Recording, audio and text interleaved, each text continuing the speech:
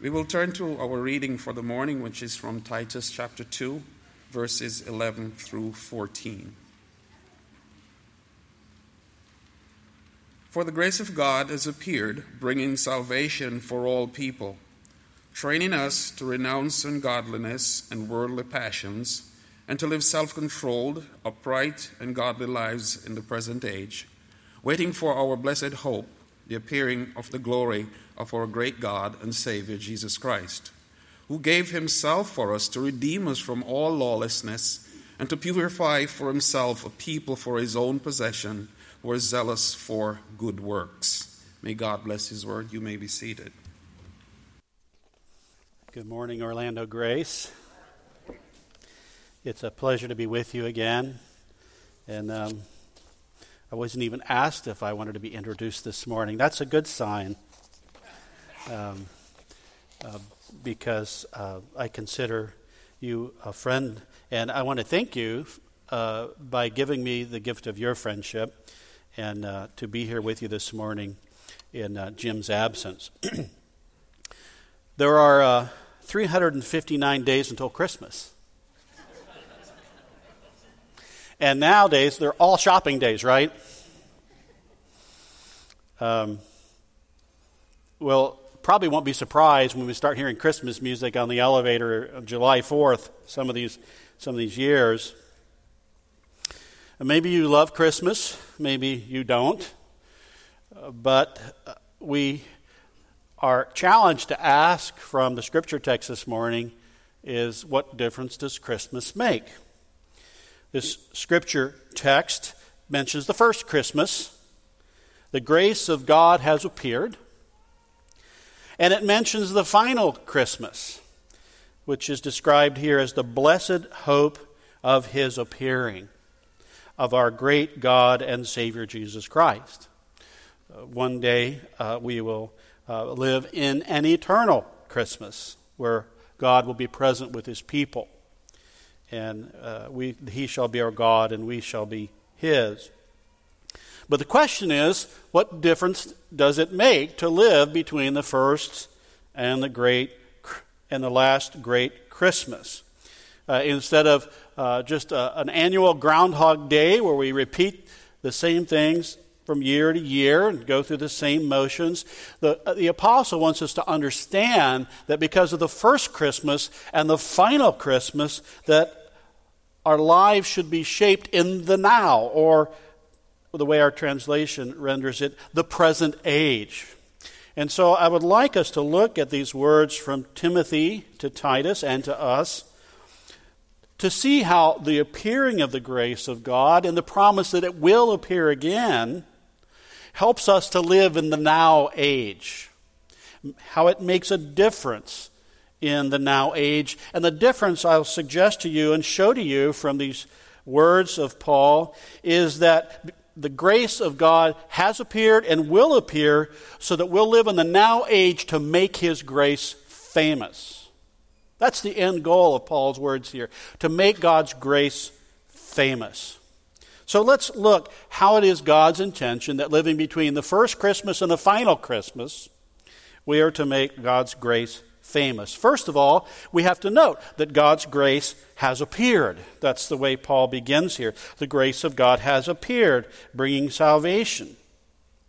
And it is a redeeming and purifying grace that has appeared. And therefore, it is offered for us as the first matter to receive and accept that grace which he has brought us in Christ's appearing. Let's look how grace has appeared as Paul explains it. We see in verse 11, the grace of God has appeared, bringing salvation for all people. Just a little side note here, when Paul says all people, he several times uses the word all, not to mean every single person, but all kinds of people, the expansiveness, the breadth of God's grace. A prime example of that is in 2 Corinthians when he says, Christ died for all and therefore all died.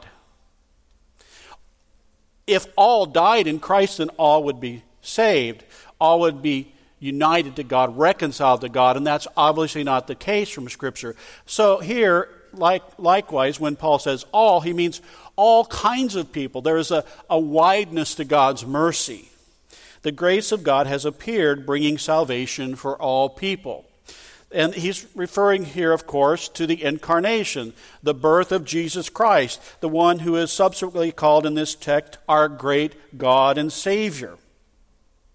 Grace has appeared. The word here is a shining word. The grace of God has shined like the sun coming up in the morning. It is a great light.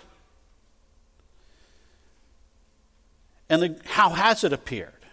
Well, in this case, it's like the two pieces of bread on a sandwich. He begins the thought, the grace of God has appeared, and then tells us what the effect of that grace is at the end of this passage.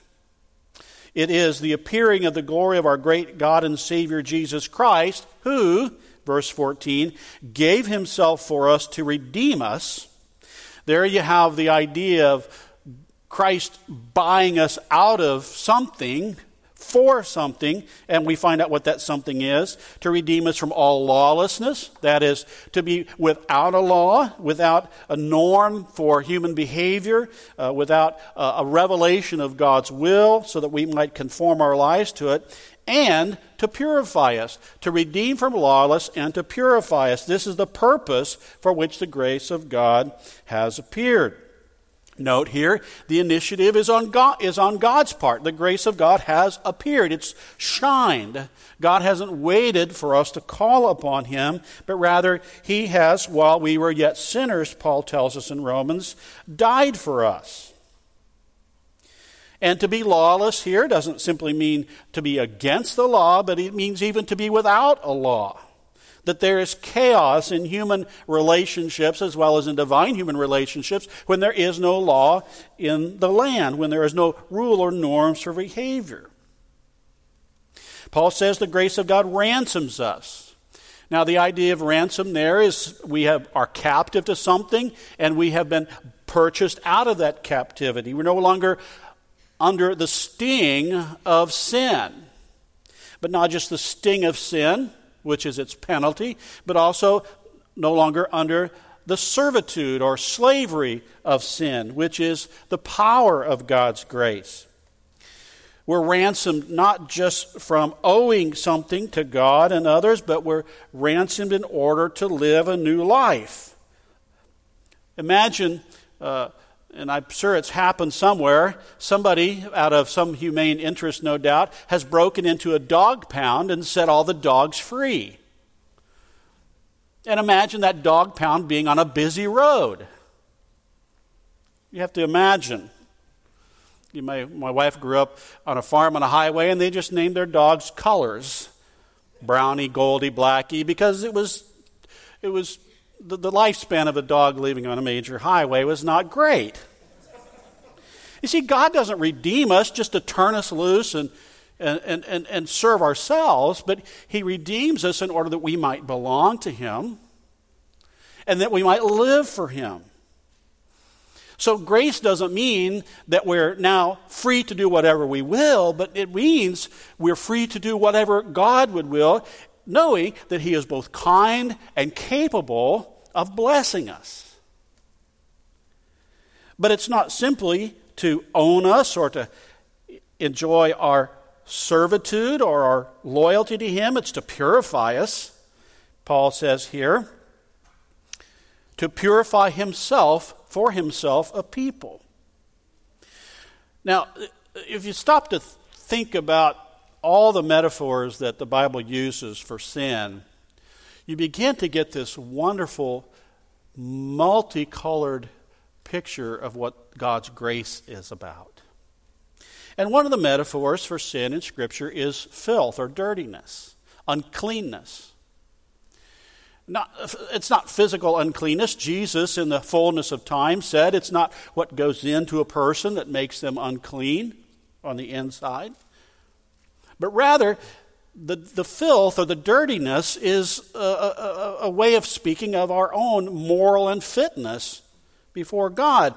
And I don't know if you've had the experience of running into somebody unexpectedly. You would like to present yourself at your best, but you're not at your best. I remember waking up early, one of my college days at 1 o'clock in the afternoon, shuffling downstairs to where I lived to find something to eat with hat head and a 3-day T-shirt, and the girl I had begun to date just randomly dropped in. And it was more than just a mild case of shame that I felt that morning. I was not at my best. And we know that one of the first and foremost effects of sin is shame. Adam and Eve hid from God because they were ashamed. You see, what Paul is saying here, the gospel has purified us, not simply scrubbing us, but making us presentable, removing our shame. And this is the wonderful good news of God in Jesus Christ, that God's grace makes us able to stand in God's presence blameless with great joy, Jude wrote. So the grace of God has appeared, and it is grace which we must believe, that we must appropriate by faith in order to enjoy the freedom that sin's penalty and sin's power exercises over us. But of course, you all know that. I often think of the Sunday after Christmas similar to the first quarter of an NBA game. Only hardcore people show up. I used to say the fourth quarter of a Gators game, but that's changed. I remember you're an FSU guy, Chuck. Is that right? No, I got that wrong. Okay. Well, you'll have to give me some grace. But the grace of God has appeared. That's something that perhaps is an old story that you love to hear, but nevertheless something with which you may be familiar. But notice the second thing Paul says about grace here. Grace trains us. Grace trains us. Look at verse 12. The grace of God has appeared for all people, training us. Now, our translation wisely chooses train instead of teach, because it's easy to think of teaching as just information transfer, right? The teacher knows something, he or she teaches it to the student repeats it on an exam or a paper or something, and the learning process has taken place. But we know there's a deeper learning, right, that involves behavior modification. And that's what Paul is saying here. The grace of God trains us. We just took a trip to the hidden coast, Florida. Looks forgotten up there. And we had our 2 dogs in the car with us the whole way. It's quite crowded. And we regretted not having trained them better. Because with pets, training precedes teaching. You don't care if they learn something. You just want them to be trained, right? Well, Paul, of course, cares. Doctrine matters, facts matter, truth matters.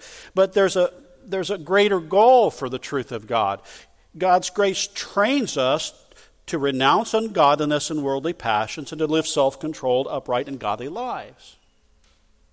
The grace of God is to train us to say no, to say a no, and to say a yes.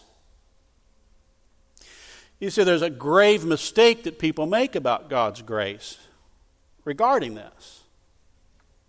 That grace is a get-out-of-jail-free card, and then we meet up with God at the end of our lives when we die.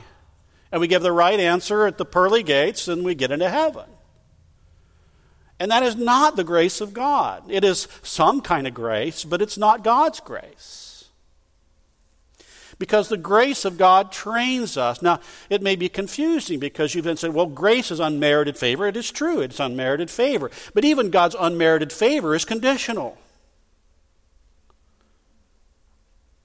To put it the way one ancient put it, we must receive it with the mouth of faith. God's grace is conditional upon faith. Of course, faith is a gift of God. We know that. But grace must be responded to. But more than that, grace is to have its effect. I've met more than one person in my life who has even produced from the back of their Bible a little booklet or something or a card on which they signed their name at a certain time in their life. They made a decision and they said, that settled everything. And yet their lives reflect no discernible difference from the most eager God denier.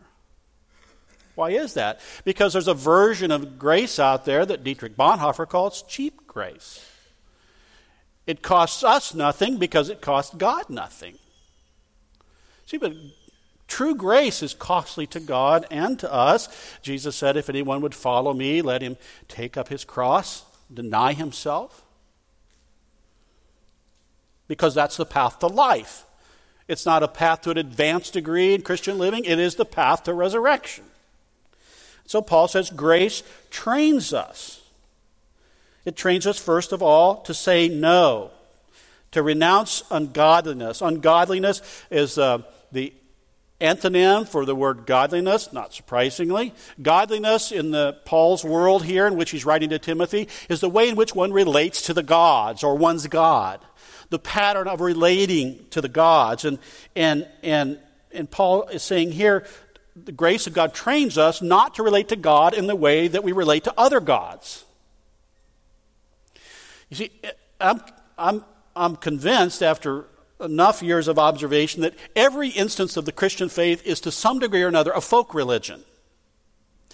That we make of the one and true God an American God, or a God of whatever other adjective you might want to apply. Ross Douthat, Wall Street Journal columnist and author of the book Bad Religion, has explained why the Christian faith has so little impact in the public sphere. It's because we reduced it to the good life. There's nothing costly about being a Christian except getting your tweet blocked if you're too overt about your views. And that's not the biblical gospel. The grace of God says we relate to God as He has revealed Himself to us. To do anything else is idolatry. And we have to be examining how our attitudes, our beliefs, our notions of God in order to see to what extent is my Christian belief partly a folk religion, where I have made it not just what the Bible says about God, but what else I've added to or taken away from that. We're to say no also to worldly passions. Jamie Smith, professor at Calvin College, has written a very good book called We Are What We Love. It makes the greater point that others have made. Well, we are not simply knowing creatures. We often make the mistake of thinking if we think differently, we'll do differently. Well, when the New Testament talks about thinking, it's referring to more than just cognitive facts. It's referring to ways of relating to things, ways of orienting our lives toward things. And even James makes it clear, we're not so much thinking creatures as we are desiring creatures. We do what we love, and we are what we love. In the larger biblical picture, often you'll see the difference between being human and being subhuman is acting like animals.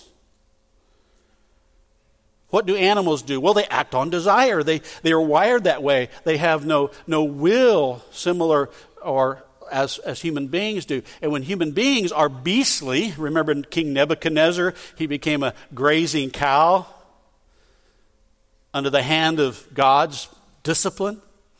You see, when we are, in Paul's terms in Galatians, we bite and devour one another. We're like a brood of pecking birds who we turn on each other like animals. You see, Paul says there's something more for us than to act as desire-driven creatures. A lot of brain research. I've been listening to a lot of things and reading some things in recent months on brain science.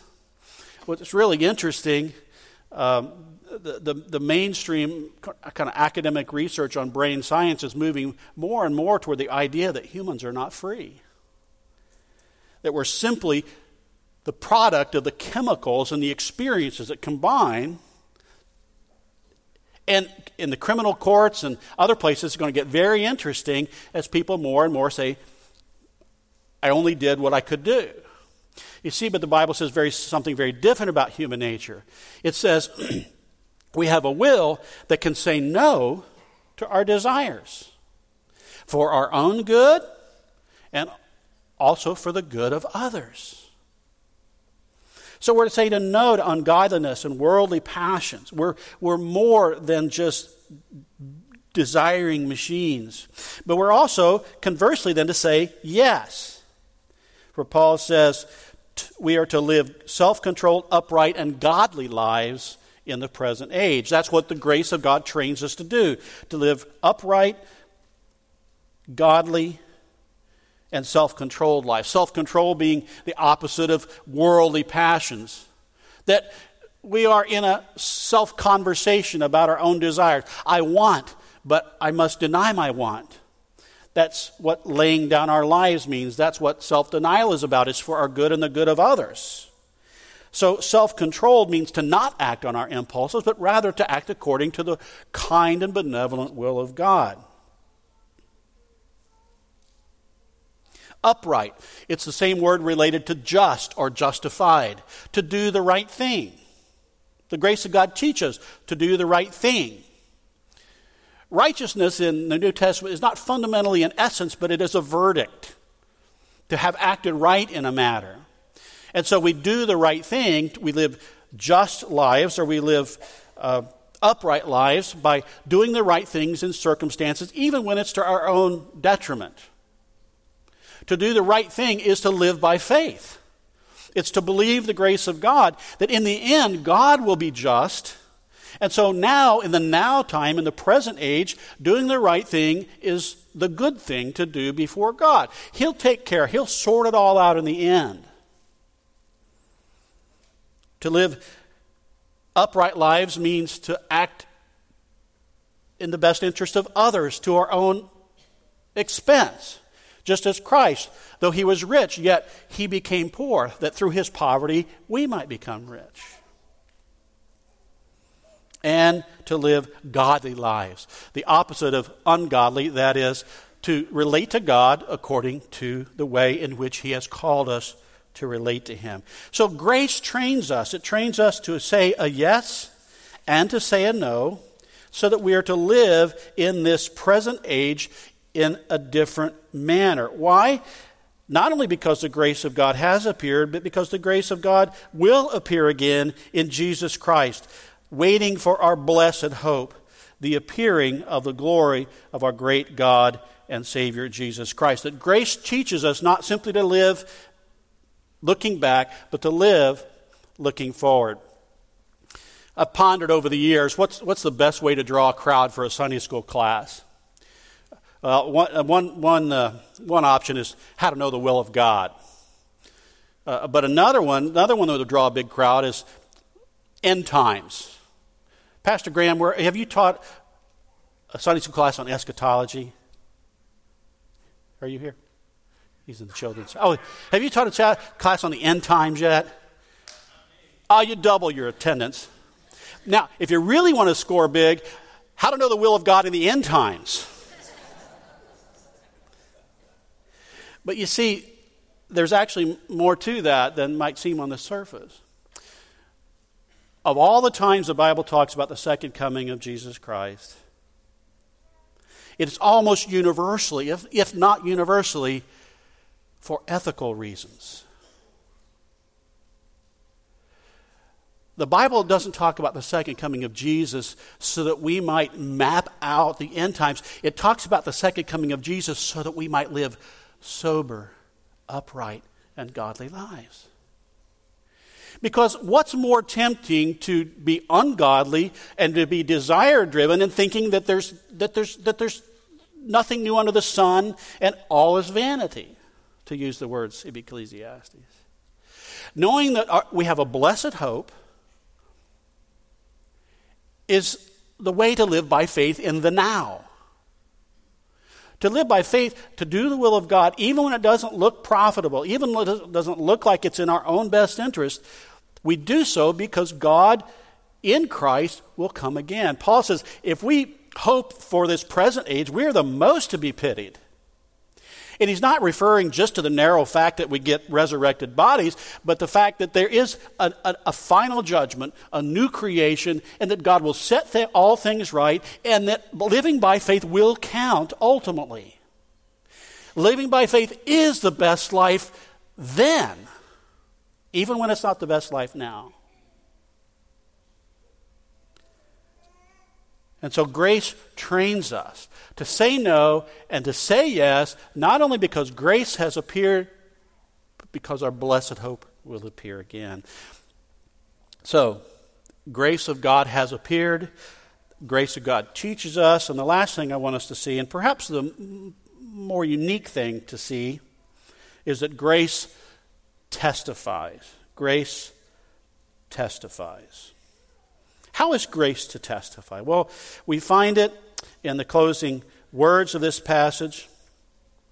In verse 14, Christ gave himself for us to redeem us from all lawlessness and to purify himself a people for his own possession who are zealous for good works. A people for his own possession who are zealous for good works. This phrase, a people for his own possession. The King James used to translate this peculiar people. And it is universally agreed that Christians as a class of people are peculiar. But not always in the good way.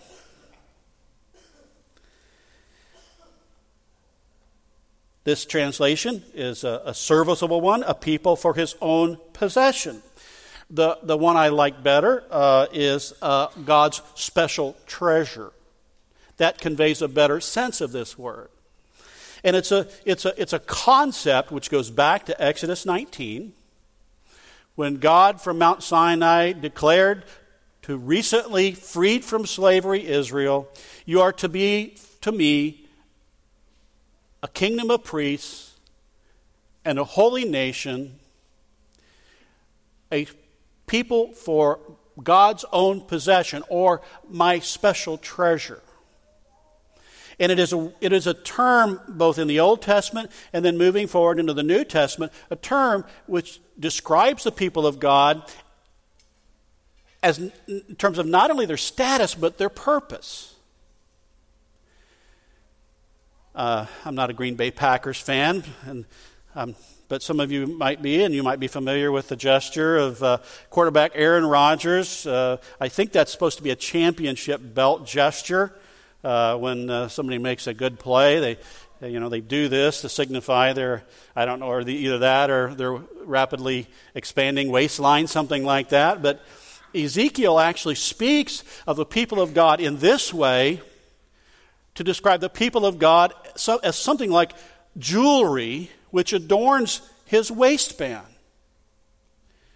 That this idea of a people for God's own possession or God's special treasure defines not only who we are, we belong to God, we possess a certain beauty because of God's grace, but we are to have a purpose as well. We are to make God look good. We're to make God shine. Peter says this very thing in 1 Peter 2. Without missing a beat, he takes this Old Testament term for Israel and applies it to this people who are living stones being built up into a house for God, who are a royal priesthood and a holy nation. He applies this term to them as well. So that, Peter says there, that we might proclaim the excellencies of him who has called us out of darkness into his marvelous light. See, the grace of God isn't given to us just to possess, but the grace of God is given to us to reflect. And notice how that grace is to be reflected. A people who are zealous for good works. Zealous for good works. I don't want to be misunderstood here, so I'll try to say it in a couple of different ways. But we mistakenly reduce the witness we have as Christians. We mistakenly reduce it to verbal witness only, or primarily. Whereas the New Testament, and the Old as well, the whole Bible, says our witness is primarily to be in our ethical lives. There are those people who are appointed to speak for God, the prophets, the apostles, the evangelists, the teachers, who are to proclaim the word of God and to faithfully expound it. And Peter certainly says, doesn't he, that we are to be ready to give an account of the hope that was within us. But how much of the time have you experienced that your verbal interactions with people are more problematic for people who aren't Christians than your good work interactions? We're very sensitive right now. Is there a new age of persecution, or is there marginalization of Christians going on in our society? And there are reasons and there are places where we should be concerned that we won't have the freedom to express Christian beliefs and practices in the public square. And yet, the last I checked, no one has passed any laws against visiting the prisoner, giving companionship to the widow, being parents to the orphan, and kindness to the stranger. Hospitality. When we see a law passed against hospitality to the weary and the poor and the wounded, then we'll have something to worry about. In the meantime, we have all the room in the world to testify to the grace of God, which has trained us to be zealous for good works, so that God's grace can be made famous. I'm not suggesting we reduce our verbal witness. I'm sure you, like I, have opportunities where we could have said more, been more explicit, been more forthcoming about who we are and why we live the way we do and what we believe. But to be zealous for good works, the city set on a hill, the light which cannot be hidden, to be holy as the Lord is holy. You realize, First Peter is about people living in a world much harder to live in than we live in. And he starts off with, be holy as God is holy. And then it's a few chapters later, you find one of the most explicit verses about personal witness in the whole Bible, to give a hope and account of the hope that is within you. There's nothing diametrically or opposed between holiness and witness. If you understand that it is our ethical witness by which the world will most readily observe us. And we may find it's not a welcome witness. The early church, or the church of the first few centuries, found this as they sought to rescue the castaway babies and to show kindness to the underclasses. That witness may not always be well received, but yet it is the one which God has charged us to live by. I'll just add an additional observation here. There are three things that Paul tells Titus that we're to say yes to live self-controlled, upright, and godly lives. Now, in the first chapter of this letter to Titus, Titus was on Crete, and the Cretans, or Cretans, more properly spoken, the Cretans were a small people on a small island in the Mediterranean under the ominous shadow of the Roman Empire, and they were quite a resourceful people. Today, if you wanted to think of a category of person, you might think of gypsies or Irish travelers, people who lived by their wits. And they've kind of valued that reputation they had. In fact, on the island of Crete, there was a tomb of Zeus. Zeus is the chief god of the Roman pantheon. Think about it, a tomb for the chief god. It was sort of like a practical joke. And it's the way in which the Cretans put forward their identity. We are a resourceful, slippery, scheming, tricky people. You know, they would have always been throwing laterals and faking passes if you're into football these days. Misdirection. And Paul says to Titus there, the Cretans, they're always liars, evil beasts, and lazy gluttons. Now you can think, now that's not a way to win friends and influence people, Paul. But he's actually quoting one of their own philosophers. This was sort of their credo. They get by living by their wits. And so it's thought by some commentators that to live self-controlled, upright, and godly lives are actually a contrast to liars, evil beasts, and lazy gluttons. So if that's true, and I think it is true, Paul is saying more than just do good works. He's saying distinguish yourselves from the culture in which you live. Live counterculturally. Don't just do things because the world's doing them.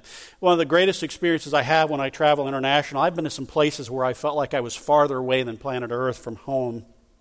When you can't read a Pepsi sign, you're a long way from home. And there's nothing more comforting to me as I travel closer and closer to the good old America and I see those blue passports. I mean, when you're in a place where you don't see a blue passport, all you see are red and green and every other kind of color under the sun, and you don't see that dark blue passport, you really feel alone. Or I do. But so that passport, whatever nation you're from, is a mark of citizenship, right? You know somebody is from that country when they have that passport.